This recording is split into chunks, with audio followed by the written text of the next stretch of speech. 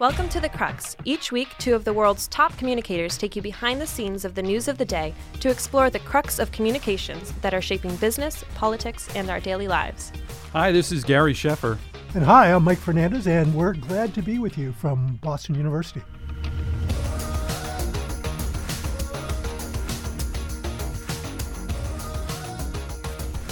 Hello, everyone. Welcome back to the Crux.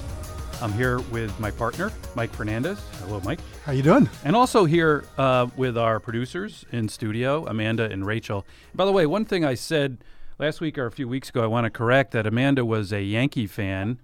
Oh, you are a Yankee fan. Oh, okay. I got it wrong again. Yeah, it's the reverse. So I want to correct that Amanda is a Yankee fan, and there's some DiMaggio in your family, right? Is that? Grandpa's cousin. Wow. So I really got it wrong. If you by the way, yeah. Joe DiMaggio has a special place in my family in the sense that I gave my father a signed baseball from Joe DiMaggio. And when I did it, it had the most incredible response. I mean, my father actually broke into tears. Wow. So. Oh, yeah. There you go. Royalty. Yeah, he was American royalty. That's no doubt. So, hey, welcome back. Like I said, we got a few things we want to talk about this week, but I read something that I really was stunned by, and it's part of a trend we're seeing among some leading investors and business leaders. And it's Ray Dalio's two-part series. He posted it on LinkedIn. You can go there and just search Dalio, Ray Dalio, D-A-L-I-O, and why and how capitalism needs to be reformed. And it was also the subject. This is coming from a business leader. Right. He's, worth, I think, like $18 billion. Bridgewater Associates. Can I get a loan? His firm, right? One of the best investors in the world. He's the guy who called the financial crisis back when no one else was, back in 2007, 2008. And so he is like on a crusade, and it was a part of a 60 Minutes piece where it really profiled him a little bit more, but he talks about his concerns about capitalism in this country, and he basically says it's a national emergency. I'll give you one statistic and then tell you a couple other things that he said. And most of the data is on his LinkedIn post, but prime age workers in the bottom 10% had no real income growth since 1980. That means with inflation adjusted. None. No income growth in prime age workers, and in that time, the income of the top 10% doubled, and the top 1% tripled. And that's his point about this income inequality.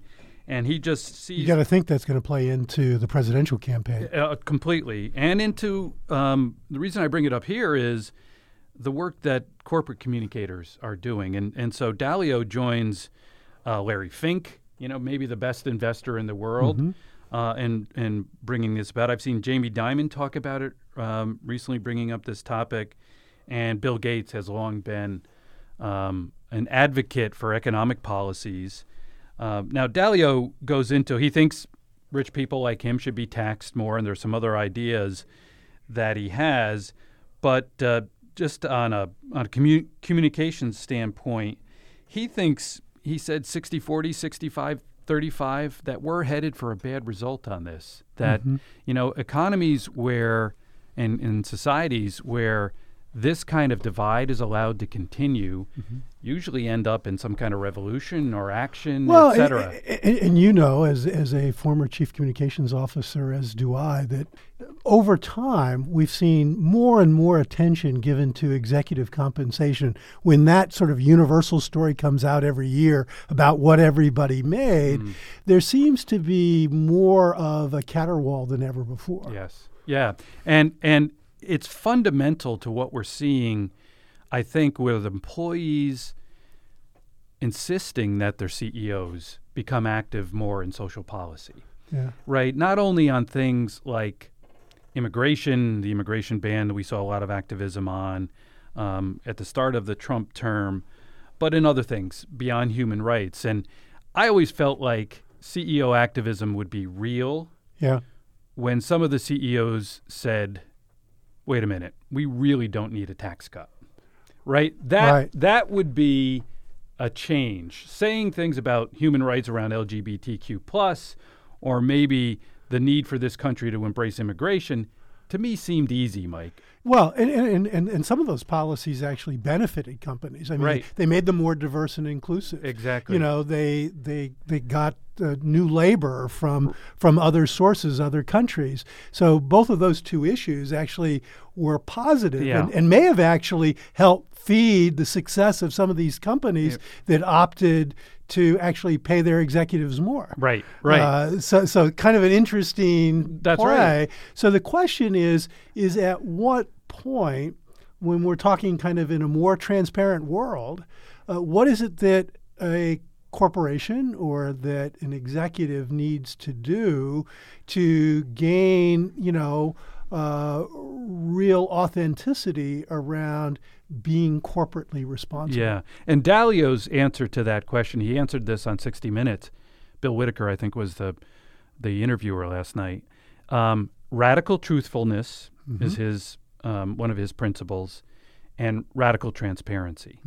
So inside the organization, really talking about the issues in a truthful way, in a non-political way, even in organizations. So, for example, do rich people in this country need a tax cut? Does an Amazon need a tax cut at this point? And his answer is no, right? They need a tax increase to help bridge this gap. So I just thought it's really interesting because this tide among some of the best investors in the world seems to be getting bigger. And I just think that it's one of the most disruptive forces either way, whether we respond to it or not, for corporate communicators and for society as a whole. And Dalio was a very level-headed guy. In fact, he wrote a book last year called Principles that I highly recommend that really talks about leadership in a really interesting way. And those two things that I just mentioned, truthfulness and transparency, are part of that. So I remember reading it myself and reflected on one of the things that Greg Page, the former chairman and CEO of Cargill, once said, which is, in a world where nothing can be hidden, you better not have anything to hide. Exactly. That's a great thing. Now, this week, Mike, you and I have one thing in common, or many things in common, the Yankees being one of them. Another is being press secretaries and working for politicians in that respect. And you were one of the youngest, if I can recall, right? Press secretaries. The last time it was told to me was that when I was selected by Senator Fritz Hollings, a Democrat from South Carolina, as his press secretary back in 1980, I was 23 years old. Wow. And at that time was the youngest press secretary in the history of the U.S. Senate. Wow. But all of that said, these are great training grounds for what we would both later do. I really agree. Because, you work hard, play hard, work long hours, you deal with crises, you deal with multiple issues at once, you get very facile very quickly, or you don't survive. Right. And you also have to build trust with the principal that you're dealing with. And you have to build lots of trust with national news media very quickly. I mean, you worked for a New York governor. I worked for a highly visible United States senator at the time. These are really easy jobs, and you don't get paid a lot in them either. Exactly, and the hours. But maybe it's because of my background, I'm saying it. I think the best training ground for corporate communications, because you bring that public affairs knowledge, that political knowledge, and you know how to get things done. Yeah. Right. And you're usually understaffed, right? Yeah, and there's maybe you and one or two other people, or you've got a small staff that's doing little things. But yeah. So I brought this up because Senator Hollings passed away. Yeah, he did. At 97. 97 years old. So tell us something about the senator that maybe we don't know and what you learned from him, Mike. Yeah. There are both political lessons as well as work lessons. But one of the most fantastic things with him in terms of working for him is, like I said, who would put trust in a 23-year-old to manage your, how you are perceived by the public? And he did that based on kind of what I'd already done to that point, but he also did it, and I got more license to help him by demonstrating, what I could do for him. But what I admired most about the man was a guy who earlier on in his career, he helped show the way for integration in South Carolina. Yeah. And years before, Tough lift. there were Yeah. a lot of problems in other southern states, from Arkansas to Alabama to even next door in North Carolina. Right. He integrated the state university system. He integrated the state police force, what they call the SLED agents in the Right. state. But also, it was the way he approached his job.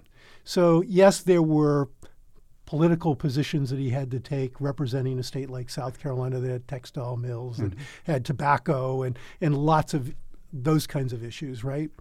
But on those issues that weren't just about advancing the cause for South Carolina, he was incredibly earnest. I mean, he would do things like, he'd get the latest public policy research on, Wow. and he'd get different points of view. I can remember during the Iran-Contra Different points affair. of view. Oh, my goodness. Yeah, he had the Iran-Contra affair. He reached out to experts in Central American and defense policy. And one day I witnessed there was somebody who was kind of in the middle, there was Right. somebody who was to the left, and someone who was the right. He invited them to his office at the same time, and he Wow. cross-examined them. Like the trial lawyer Yeah, he had previously he was. been. Yes, Yeah. exactly. And in order to get a better understanding of what was actually taking place, and similarly, he was a master at dealing across the aisle and with people in the Senate who didn't agree with him eye to eye. Yeah. And so he was able to forge very interesting coalitions in order to get environmental laws Things passed, done, yeah. create, NOAA, the National Organization for, Yeah. Atmospheric administration, yeah, whatever. yeah, yeah. We don't know. No. But he was he was a phenomenal guy. to Oh, a work with. towering figure. Yeah. You know, I mean, really, young people listening to this might not recognize the name. Yeah. But for all the reasons Mike just mentioned, a really respected and, as you say, earnest in wanting to know facts, wanting to listen to people, which unfortunately doesn't happen as much as it used to. I can remember when the Challenger space shuttle blew up Right. like 73 seconds after Yeah. it launched. He was the leading Democrat on the Commerce Committee, which oversees NASA's programs, and he was in it. I mean, he was asking questions about the seals on these O-rings, Right. And he wasn't going to let go until Yeah. he got a clear understanding. Exactly. Great crisis study, by the way, of that. Well, he was a great man. He ran for president. You were on his campaign, Oh too. yeah. That was back in 1984. Wow. There's an interesting story on that. Speaking of crisis, literally we went in the fall of 1983 to one of these. They have these caucus events where they do a straw vote. Oh, right. Ahead of Yeah. the event actually taking place, and he came in third, and it was a big surprise. He came in ahead of John Glenn. He came in ahead Wow. of Gary Hart. Yeah. Came ahead, and number one was Walter Mondale. Number two, it was Alan Cranston, the senator from Sure. California at the time. Yeah. And I got a call from David Yepsen, who at the time was the political reporter for the Des Moines Register. And he said, the story we're going to go with tomorrow is that Hollings was the big surprise. Surges, yeah. And it was because he'd been in the news around his Hollings budget freeze at the Oh, time. right, yes. And so anyway, we go, I get the senator to go. I said, all you got to do is be upbeat, confident, say, it's obvious that people are listening to our ideas. Resonating. We've got some momentum, got some, wind behind us, and that's what you're seeing. Well, David Yepsen was very positive, in the way he dealt with me on the phone the night before. We go to this coffee shop, this little diner, and in Iowa, in Des Moines, yeah. And talking with him, and of course, he asks a different question of the senator. And the question he asks of the senator is, he says, "So, Senator, you did really well last night, but in a lot of people's eyes, but why didn't you do better?" And then all of a sudden, the senator goes south on me. Oh, yeah. And he says, well, Walter Mondale's from right next door in Minnesota. Yes. And he brought in a lot of people to participate in last night's, straw vote Straw at the vote, dinner. yeah. And Alan Cranston has all this early union support. And he also brought people from all over and from out of state. He says, it's like bringing in a bunch of wetbacks. Ooh. So here I am. My last name is Fernandez. Yes. I'm dealing with instant crisis. It would have been much worse in the day of having an internet and being always on. But it was bad enough because for about 2-3 weeks, I was dealing with nothing but this issue and that question relative to the news media. And so what'd you say, Mike? What was the... Well, what he meant to say was no. There's not much to say there. Is the reason I asked. But actually used it as a teachable moment. Yeah. So I said, the only way to get by this in today's environment is you're going to have to spend some time with leadership in the Latino and the Hispanic community. Yeah.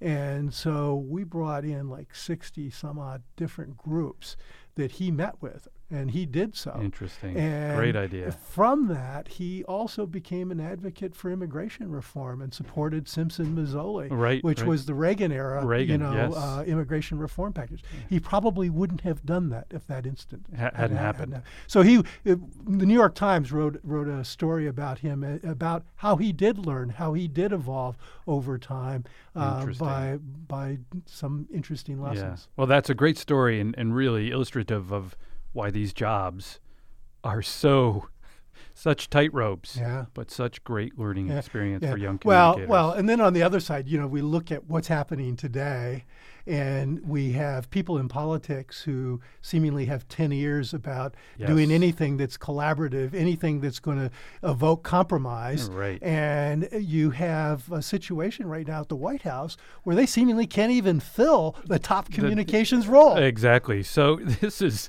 something I wrote. I have a little blog, spokesman.com, and this was back probably a year ago now when they hired their second communications. And what are we up to now? 6.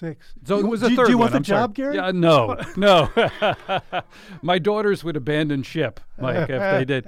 But it was Mike Dubke, who's a real pro, and I've known him, and he lasted a couple months in the communications job. And I wrote a blog that said, and nobody reads my blog, my wife, myself, that kind of thing. Good thing you have children. Yeah, I know it. And I said, here's some ideas, Mike, on how to do the job. Tell the truth. It's liberating, all these kinds of things. And it just took off and got a lot of readership.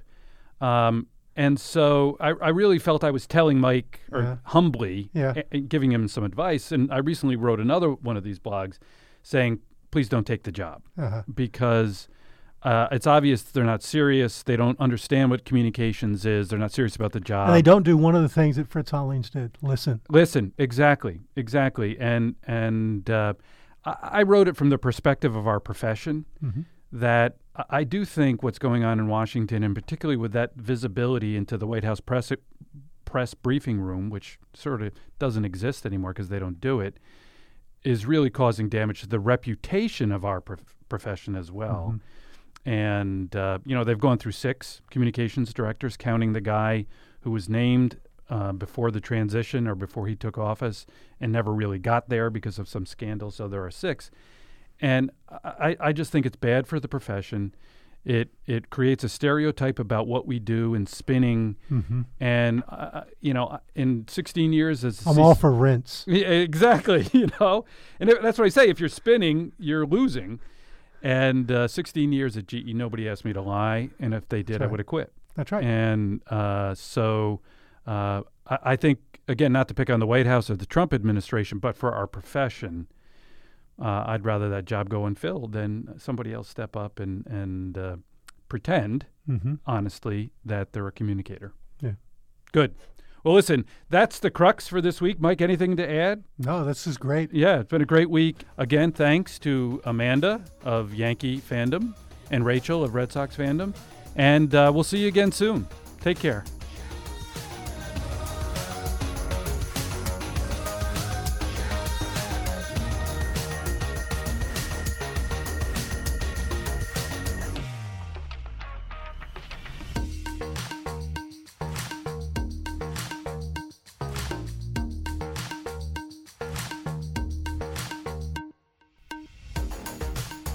Hi, this is Gary Sheffer. Welcome back to The Crux.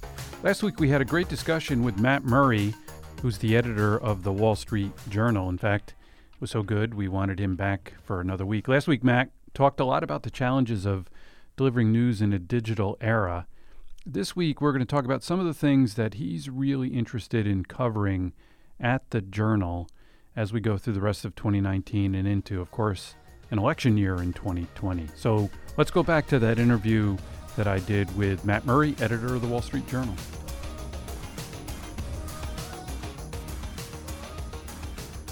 So we're having a discussion in the PR industry, and we've been having it with some journalists, including some of your folks from the Journal.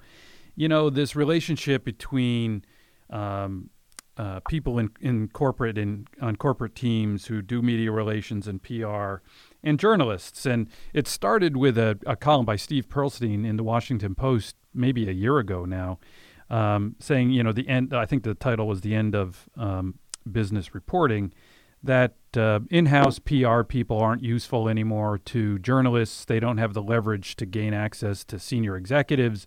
They don't know enough about their company or their technology and products. On the other hand, journalists or corporate communicators are saying it's tougher to have a conversation with a journalist because of less experience, the need for clickability, et cetera. So, you know, that's a lot to ask you, but what's your view on all of that, the relationship between companies and journalists and trying to ensure that all the things you said, accurate, fair, balanced, everything that you went through, what's the state of play? Well, I think the concerns that you know you're reflecting that have been written about or spoken about on both sides are probably fair. I think on the journalist side, you know, I worry sometimes about the ecosystem that journalists the ecosystem when I was starting out as a journalist, and you too, you know, when we were young, there was a large, robust, vibrant, lively group of newspapers and news organizations across this country that were well staffed, and to work your way up, you kind of had to earn your bones out there. You had to be in a different part of the country around different people and learn different things and learn to talk to people from different backgrounds than you and learn to get information. And a lot of people didn't want to talk to the local paper. It's a lot different than calling up from the Wall Street Journal, where, as you know, when we call a company, they pretty much have to respond to us to some degree. You know, they're nervous that. But so by the time, I'm not saying I was a brilliant reporter, but by the time I got here and many of my peers had gotten here, we'd had some experience and we had to work our way up to the Journal, and it was just different. Today, I think it's a different group coming in many ways, a much more accomplished, smarter bunch of people than I was, but they might have a little less knowledge of sort of basic interactivity on reporting and how to elicit information. Right. Of course, on the corporate end, I would say I mean I don't have a good enough feel broadly for what Steve Pearlstein is saying, except to say I always felt that I still feel a lot depends on the degree to which a company values its public relations, and to which any CEO recognizes a certain ownership of and engagement with public relations being important to their job. That means everything for the value of PR. Yes. So if they don't care about PR, or they think they know it all, and they treat the department like whenever any bad press comes, it's their fault, and whenever any good press comes, it's because of the boss. Right. And PR person doesn't have a seat at the strategy table. I never found PR people in that position to be any good. Yeah, totally right. And, you know, so I don't think that's that different, except to say in the tech world, I think some tech executives think that they've reinvented everything and are geniuses in ways that they aren't. But on the other hand, I would also say probably more CEOs, it's hard to say in the aggregate, more CEOs to me probably recognize that public communications and PR is a core part of the job that maybe recognized 20 or 30 years ago. Yeah. I think you're right about that. And I always thought the worst thing that a leader could say in a company was, they don't like us, that reporter doesn't like us, that publication doesn't like us, because it becomes an excuse for other people in the company not to engage with the world, with the media. Yeah. And I think that, I just think that's a bad strategy. I mean, what's weird about the world today, I think, is on the one hand, companies have more direct access to constituents than they've ever had. They don't need the media as an interlocutor in the way that they might once have because they've got Twitter and these other things. On the other hand, those same technologies can so affect or shape a company's reputation or cause a crisis so quickly in a way that didn't used to be the case, that you're always living on the edge. Yes. Look, I think the last thing I'd say, because it's, and you and I both, we dealt with this, a lot also, this can be there are black and white rules, but for both reporter and communications or public relations person, it's a gray area sometimes where you have to have, you're both serving different constituencies, you don't have the same interests, but if you're doing your jobs well, you both recognize the importance of accuracy and truthfulness and the limits of spin. Right. And a good reporter never misleads a company about what they're writing, even if they don't reveal everything. And a good PR person never lies or lets the reporter print a mistake, even if they don't reveal everything that they know. You know what I mean? Well said. Exactly. Spot on. So listen, a couple of last questions here. You became editor-in-chief of arguably the most important news organization in the world at a pretty unique time, and in a unique situation. Arguably. Yeah, well, exactly. And I thought Jinhua was the most important. That's right. But so. I think the Crux is. Probably. But Matt, so you come in. The Journal is owned by the Murdochs, and we're so bitterly divided in this country, and people look at things skeptically. Sometimes both on the news pages and on the opinion pages. But from your experience, you've not had. I saw you quoted elsewhere.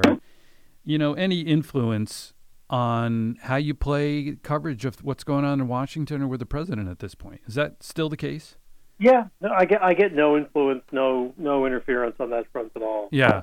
Do you feel responsibility, Matt, again as editor of the Journal, to push back? You're very involved in journalism. I know you were part of the helped the Columbia graduate program in journalism.